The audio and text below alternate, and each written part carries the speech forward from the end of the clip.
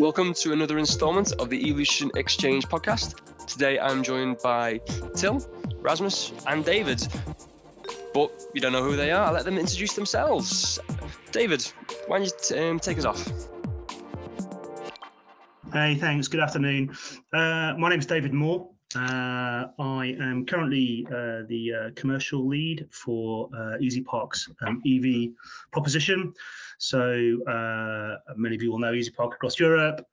We have an EV charging service, and my role is to try and kind of grow that that proposition across the rest of Europe and into the US. Prior to that, I was head of product at Ringo, which was kind of EasyPark's UK brand. So I was head of product there for 18 months, building up that organization post-COVID, and then the integration with the wider EasyPark organization during the merger.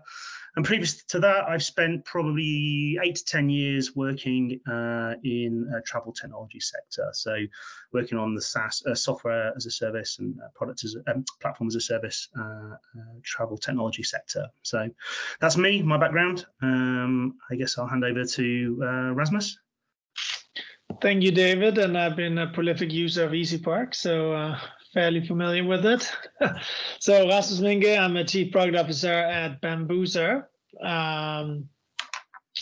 which is a video commerce service that helps you basically bring all your videos to life and make them transactionable. I've been in the product management world for around 20 years, plus minus, different kind of startup companies here in Europe.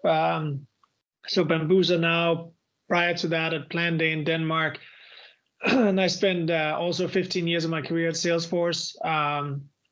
20 of my years almost I was in the US at Oracle and Salesforce as well in different engineering and product roles. So I've been in this kind of interesting world of building products in new categories and new areas. And I was early at Salesforce, so I think it was a pretty new area to introduce software as a service there. And now, I moved to Stockholm, enjoying the cold weather up here north, and excited about bringing video to life in every single commerce experience we can make it live in. And I'll hand it over to you, Till. Yeah, thank you very much, Rasmus. So my name is Till Riffert. I'm a Senior Director of Product at Delivery Hero, so one of the world's largest leading delivery platforms, active in more than 70 countries. So quite an international company with quite a large footprint. I've been in product for more than 10 years, have been in startups as well as a few larger companies such as OLX and Zalando. And I'm very excited about today's topic because we're going to speak about product culture. And I think that is, it's a topic that's very close to my heart. Hi everyone, this is Chris Bennett here, the Nordics Managing Director here at Evolution. We're committed to doing recruitment in a different way that adds value to both our clients and candidates by providing you with amazing speakers and leading edge discussions on what's going on in the tech scene at the moment. There are 3 reasons why you should contact me. If you would like to speak on a future podcast, if you are interested in hiring awesome tech data, product or gaming freelancers for your business, or if you are looking for an exciting new organization to work with, please get in touch. Thank you so much for listening, and I really hope to hear from you soon.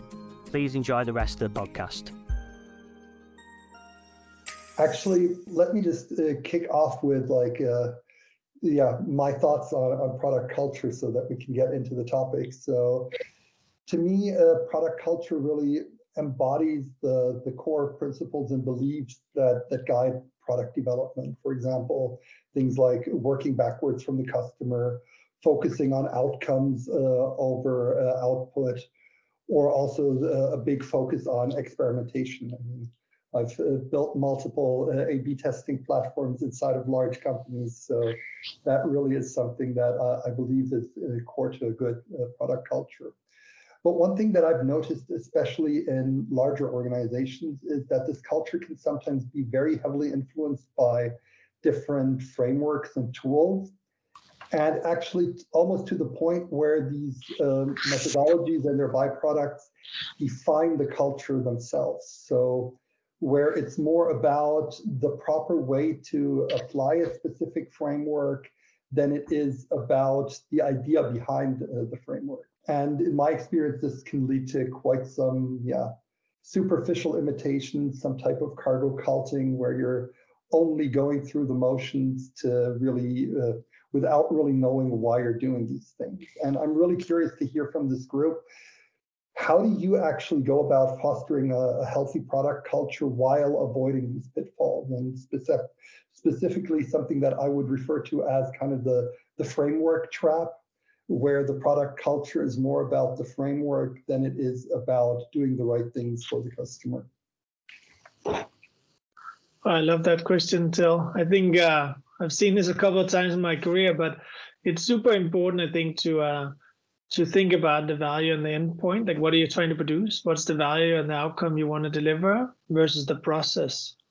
In my opinion, the framework or the process is about creating quality and allowing people to follow some steps to create quality products. But the process should never be more important than the value and the outcome you create for your customers. Yeah, I mean, look, I'd support that. I think being outcome focused is the kind of key piece of that.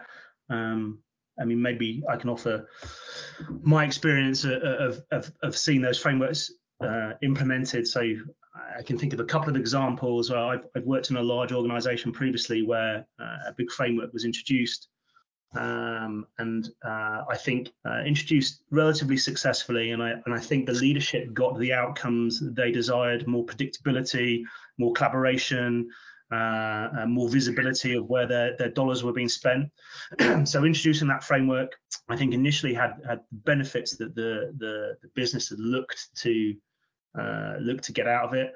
I think as that moved forward, exactly what you've outlined perhaps happened somewhat. They didn't iterate on the setup. There was too much reliance on this is the format and the structure, and this is how we will follow it. And I think perhaps some of that value eroded over time. So I do see value in some of these frameworks. I think about how they're applied. I always think there's a happy medium, right? They're brought in for a reason. I think if they're over applied, it's not particularly positive. But then I've seen the other side of that, where you perhaps don't have enough structure as an organization grows. You don't have enough structure, and the reverse happens, right? You don't have the predictability. You don't have the visibility of perhaps where all of your money's going. But you do see more innovation because the team aren't working in such a structured environment. They can be more autonomous. They can come up with creativity. They can be more creative. So there is a flip side of a positive flip side of having less structure. But then you run into duplicate delivery and unseen blockers and dependency. So I do see the value in having it. I think there's a happy medium somewhere, I think, for most organizations. While I've got the mic, I might just answer the second part of your question, if that's all right, which I think was about how do we see product culture. The one thing I would say I think is really important, we talk about frameworks and installation of these frameworks and adherence to them. I think quite often when those things are instilled into a business or set up within a business, particularly the bigger the business, I think what's easy to do is forget about the individuals within a product organization. And I think a big learning I had maybe from my previous role was just how different individuals can be, right? So I had a product team that are different in personality, in approach, in how they want to work. And so you could have one within the same organization. You can have one product manager who wants complete autonomy, and it is brilliant with complete autonomy. Like, they go off and they speak to the marketing team and the commercial team and all of the stakeholders, and they bring in information from the users and all of that kind of stuff with just a simple, I want this outcome, off you go.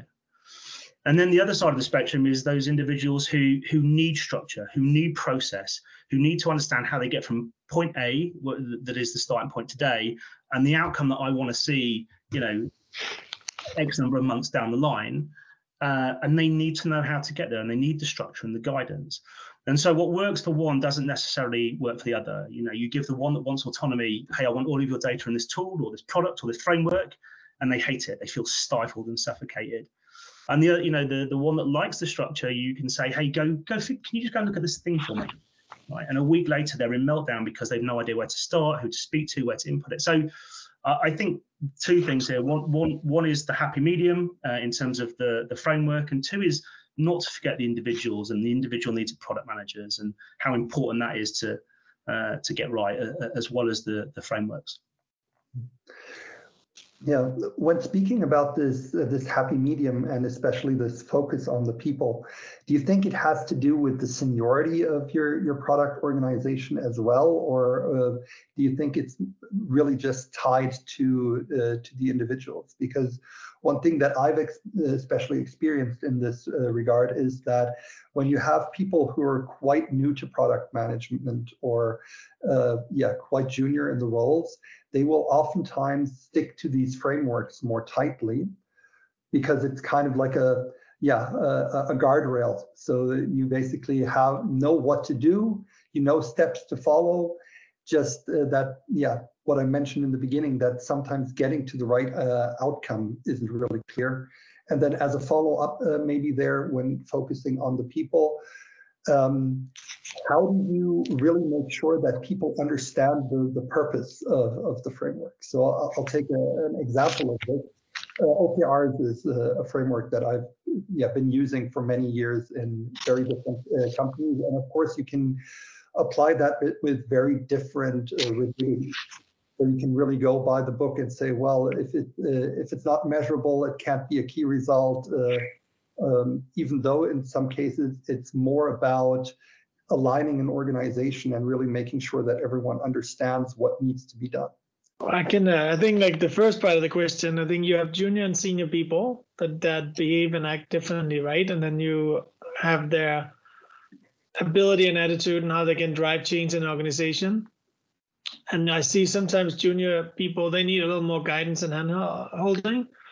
But you also have small companies and large companies. So people who've been in large company for a long time, they don't know how to operate without a framework or guidance around them. So the process becomes way more important to them than driving innovation.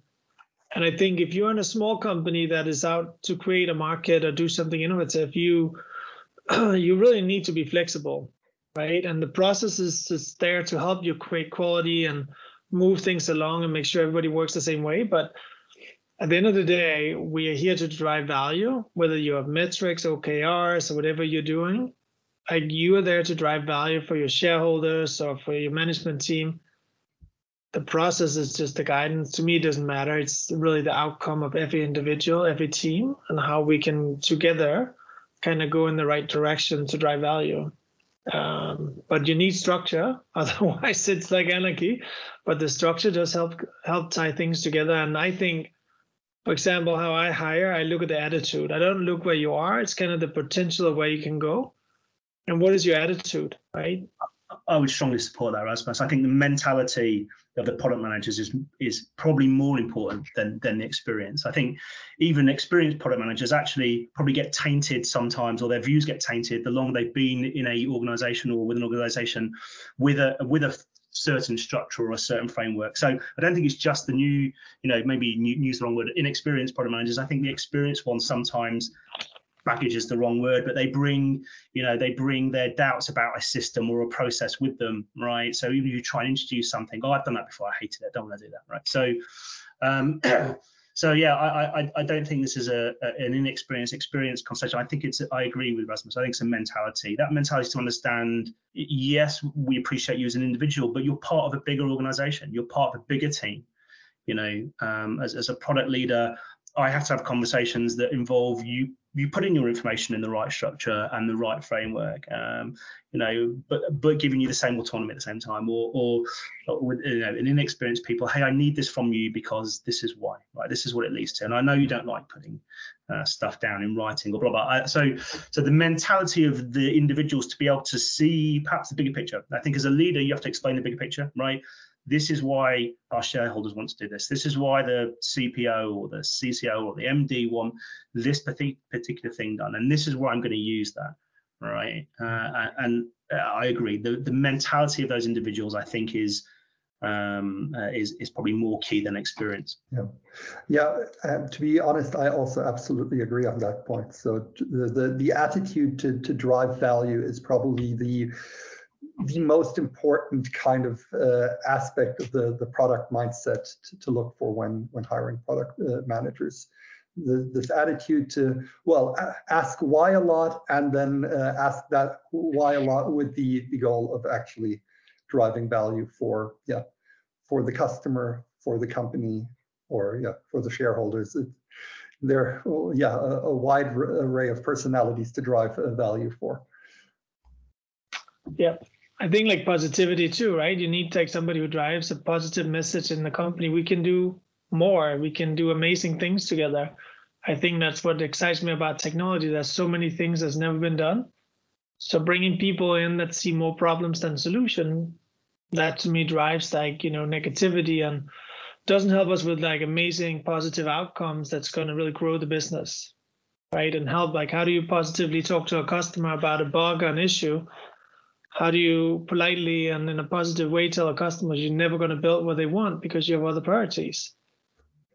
So again, I think you have somebody with like a great mindset about, okay, we can do anything, and they get everybody else to kind of follow along, right? So I think that's the exciting thing about building, in my opinion. Exactly. This ties in very closely to this value creation in my view, because basically, if you have a mindset around value creation, you also always have the positivity of finding like the place where you can now discover the value or the route that you need to go. Yeah, I like it.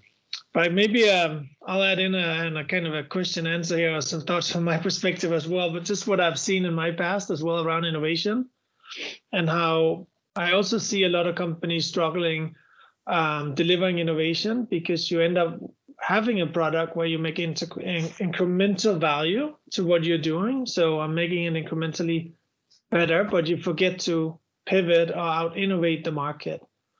I think for most of us, we have competitors, and quite fierce and quite hungry competitors who's trying to eat our market share, eat our products, copy us, do whatever they can. And it's maybe not super easy, but it's quite easy for a small company to innovate, because it's okay to fail, it's okay to make mistakes. So I think as you grow and mature a bit in an organization, one of the things that I'm trying to instill is this kind of beginner's mind and ability to go and pivot into new areas of product, to stop what you're doing, to move in and do something new and exciting, so you get something to talk about in the market. And I think it's really hard for product organization or product leadership as well to say, okay, I'm not going to innovate very much on my main product that's driving the majority of our revenue, because I'm going to focus on areas where the future is going to drive even more money for us. So I don't know if any of you have any experience on that or perspective on that piece as well.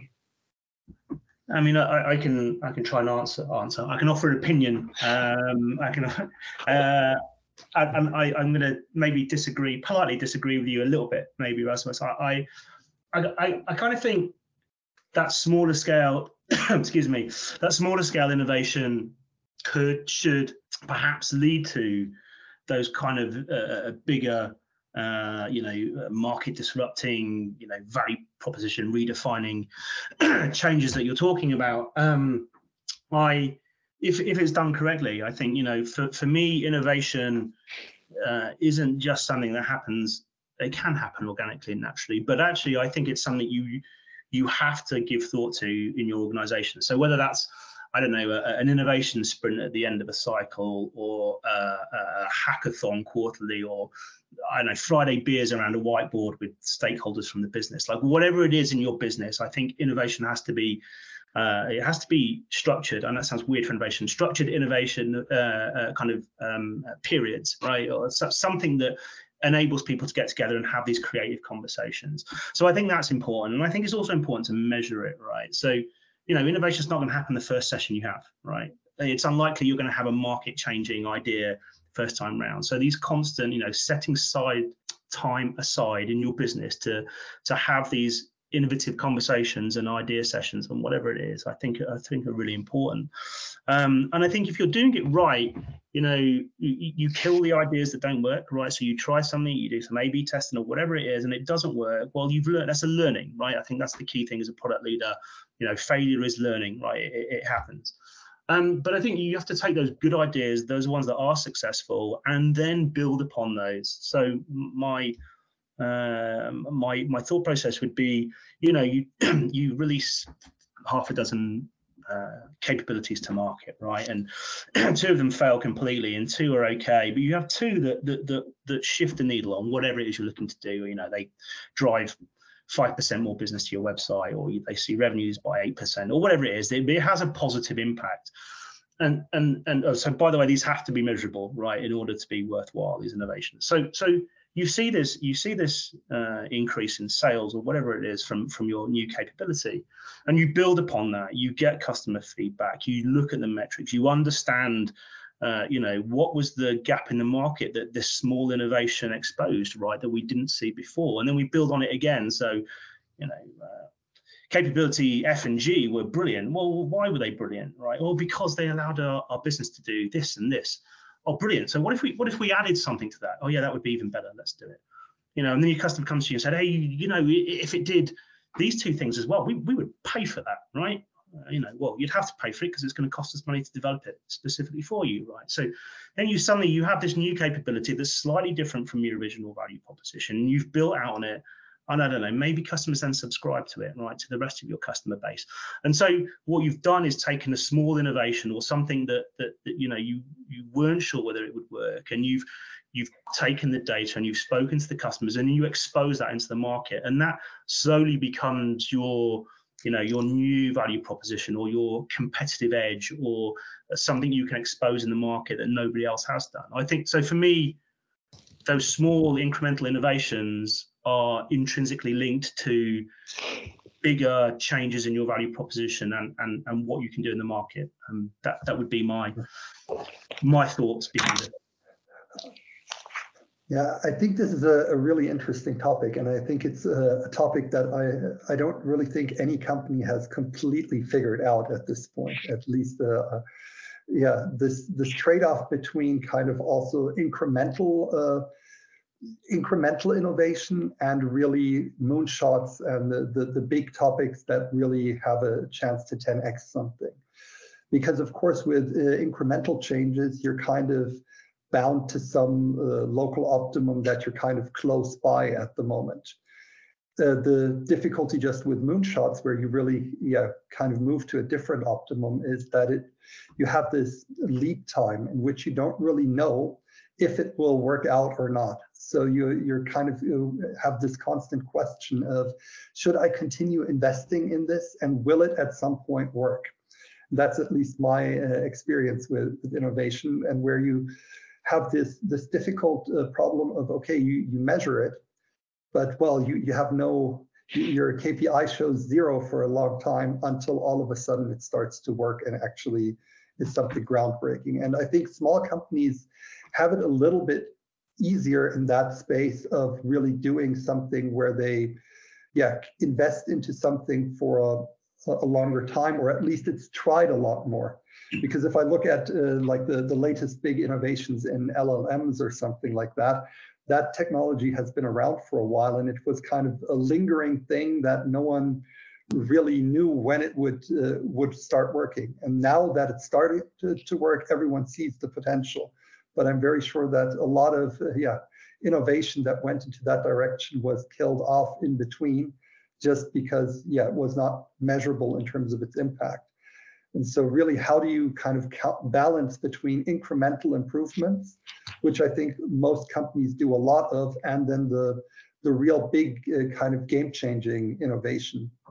I think maybe to add on what David, you mentioned, and I think there's a big difference between, like, if I set my product roadmap and make an incremental improvement based on my roadmap, I can see a path to innovation.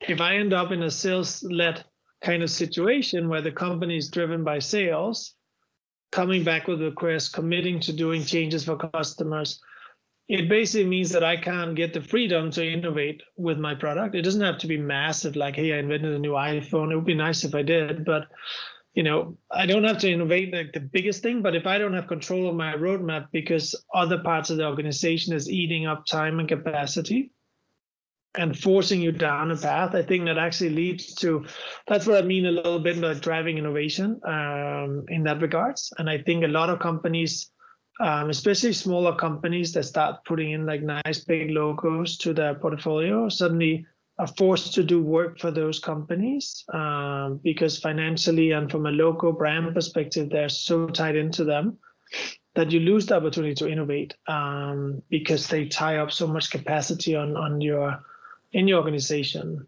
Yeah. I mean, I understand. I mean, maybe hold that thought. I think I'll come back to that in a minute. But I think, look, my perspective, I think, is probably based on the experiences I've had, and I've seen an organisation, been part of an organisation where they've gone for a moonshot and been very confident. And this is years ago when things were much more waterfall than they are today. But and banking on changing the market and it falling flat because there wasn't enough gradual incremental improvements. And it's painful to be part of something that was like that, but it's a very good learning experience. And I guess you look around the market. I mean, Bezos didn't go out to sort of say, well, I'm going to change the way the Western world shops, right? He was selling ebooks, right, to begin with, and that's an extreme example, of course, and you can say something similar about Apple and telecommunications. But I guess my point here is if you can't innovate quickly to get to that point, then as Till says, maybe a happy medium is to try and make sure you've got the proof points regularly in between where you are today and whatever that moonshot is that you're looking for. If you're going for a big bang change to the market, then clearly having I don't want to say phase gates, that sounds very 2000, benchmarks to hit along the way and proof points with the stakeholders, I think is critical. Yeah, no, totally agree. I mean, it's if there was an easy answer, we would just do it, right? for sure. Yeah. Innovation, it's great when it works because it's hard, right? If everyone's doing it, you get no competitive edge, of course. Exactly, but I also think innovation doesn't always mean you have to build a new product, right? You can repackage your product and say, oh, now look, I do my product for a new industry, same product but repackaged, right, with some flavor around it that's more interesting. And so I think innovation doesn't always have to be this big thing. It can also be. So you're talking about finding a new customer base rather than innovating the product itself. Yeah, it depends on what you mean by innovation, right? Sure. Okay. Right. So I guess I hadn't thought about it that way. I thought, I can see how changing the marketing message can influence maybe share price and stakeholders if you're a listed organization. But I guess I hadn't thought about innovating the market, your marketing, in order to find a new customer. So yeah, that's an interesting viewpoint. I mean, you could do. I mean, if I'm gonna just product manage your product, I could do easy parking for businesses. You might already have it, right? But you have EasyPark for consumer. You do EasyPark for businesses. We do, Rasmus. Thank you for the point. Yeah, we have a very strong B2B product for anybody listening. Good, cool. Well, if you'll indulge me, maybe I'll take you back to a point you made earlier. So it's something actually I wanted to ask you guys. So I have a supposition that product culture is intrinsically linked to the wider organization culture. And whilst you can sort of, as we talked about earlier, about sort of managing individuals within your product organization and trying to bring in structure and an ethos to work to, all of that stuff's great. But I truly believe the product culture is linked to the wider organizational culture. And if I was to sort of offer an example of that, you touched on that being product-led organization. And I think it's really easy to say we're a product-led organization. But in reality, where you are perhaps a smaller startup, scale-up organization, or you're an organization where you have really fine margins, right? You are going to be driven by the sales team, right, and the commercial side of the business, right? You showing your stakeholders or your new investors that you can make money, drive revenues, bring in business is critical, and if winning that tender or winning that business depends on delivering 4 or 5 capabilities, it is going to influence your roadmap. So for me to have a product, to be able to say, oh, we're a product-led organization, we have a real product-first culture, I believe you have to have buy-in from the rest of the business, from the leadership to the commercial side to the marketing. I don't think without that mentality across the business, you can sort of truly say you're a product-led organization, and it's a difficult balance, I think. But for me, getting those stakeholders on board and agreeing to that, because it inevitably comes from the top down, right? The sales leadership, the marketing leadership. For me, that's the two things are intrinsically linked: company culture and therefore being able to be product-led. But I'd be interested to know your thoughts, guys. Maybe before we go deeper in there, my question would be, how do you define product-led? Because it's one of these words that, I feel we hear a lot in the product context, but what do you really understand with product-led? That's a good question. So for me, it's about the product team leading the business in a certain direction. So as a product organization, we should know our product market fit, what our value proposition is, what our customers are looking for, who our customers are, what they need. And so we're building a roadmap and a plan and a timeline, whatever you want to call it, of what we're delivering in order to drive value for customers, right? We're not being dictated by the sales team or senior leadership that, hey, I need these 10 things to win these customers this year. Actually, you know what? We're product-led, so we're going to go down this route because in 12 months' time we can see the market evolving and blah blah blah, right? So the product team is steering the direction of the rest of the organization in terms of, hey, commercial team, this is what we're doing, these are what we need you guys to go out and sell. Marketing team, this is what we need you to go and market, et cetera, et cetera. So for me, product-led is that steering the business towards where we think the most value is for our products and our technologies. So but again, my opinion, Rasmus, feel free to. Yeah, no, I'm in the same camp, and so I live in a B2B world. So I think what Till might be referring to is somebody called product-led, that it's just like self-service, online, drives all the kind of the product decisions based on metrics and data.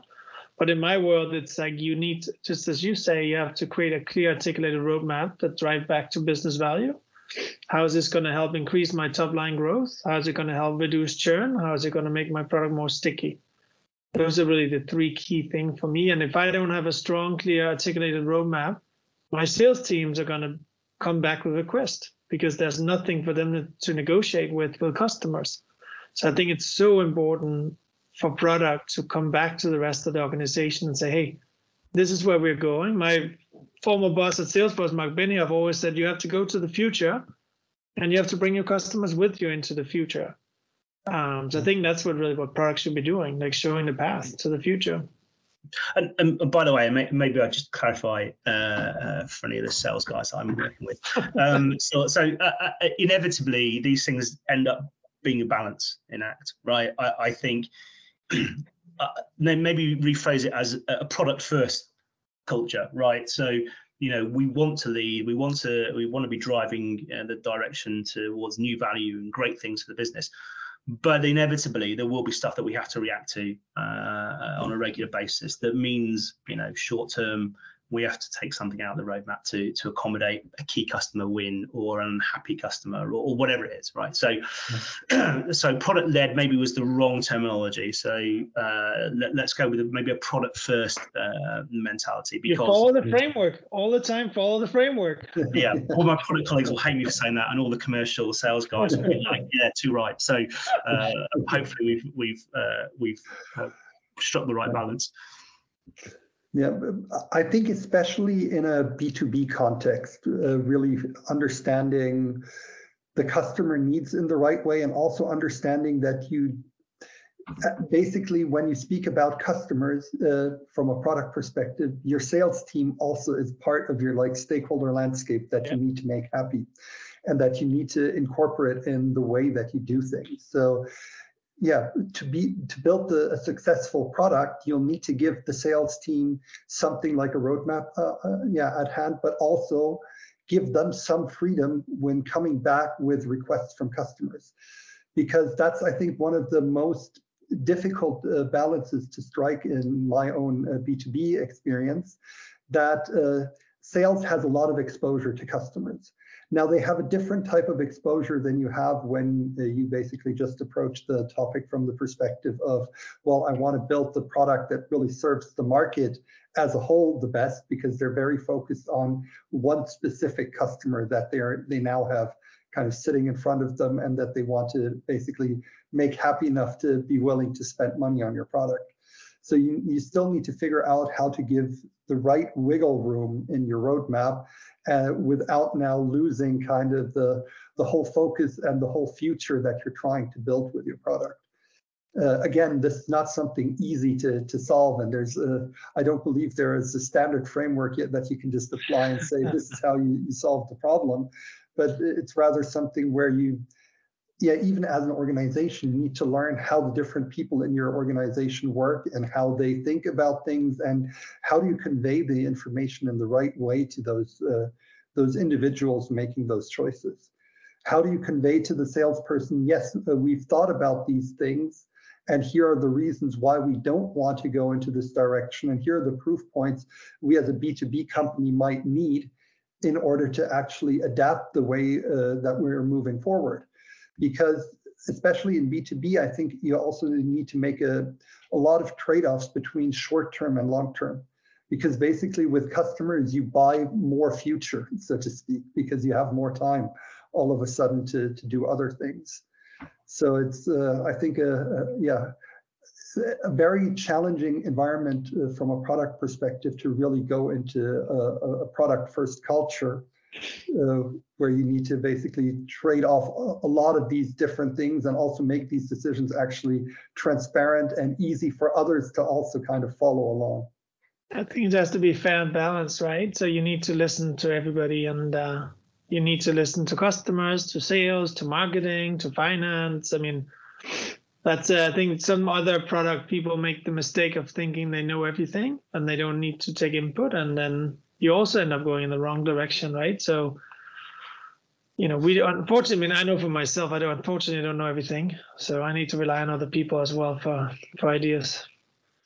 It's interesting. Earlier you mentioned, I think, Till, it was your question, you talked about structure and frameworks in a product organization. And one of the things that I think the product organizations I've worked in recently are very good at is stakeholder engagements. And there is a regular, I don't want to mention particular frameworks, but there are regular set meetings where the product guys will deliberately engage with all stakeholders across the business, and I think that is critical to being product-led, right? Is stakeholder involvement, engagement in what you're doing, right? Because inevitably in those things, there will be questions. Well, why are we doing this? Why are we doing this, and not the thing the customer's screaming at me for? Well, it's because moving forward, this is what we believe in. So I do think that.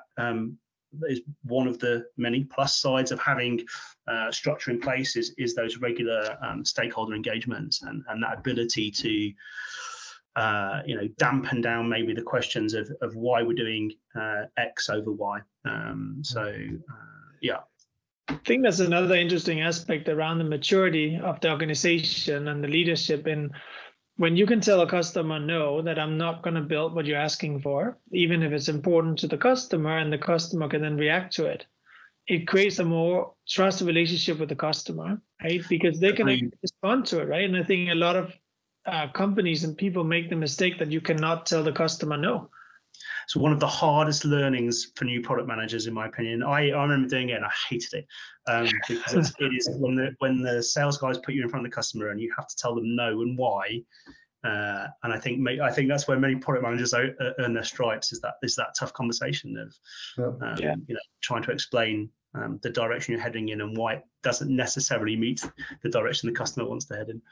Yeah, I think this is also a nice tie back to the positivity topic again, because you don't want to have a product person that is in front of a customer once and then the salesperson tells you please do not invite them to the calls with the customers again because of the way they said no. So the skill of really saying no in such conversations, and also building the company culture, and that's I think also the tie back between product culture and company culture, building a company culture where it's okay to say no to a customer and really explain, well, this is not possible right now, or where you also as a company have an understanding of that you want to achieve something with your product that's bigger than this one customer.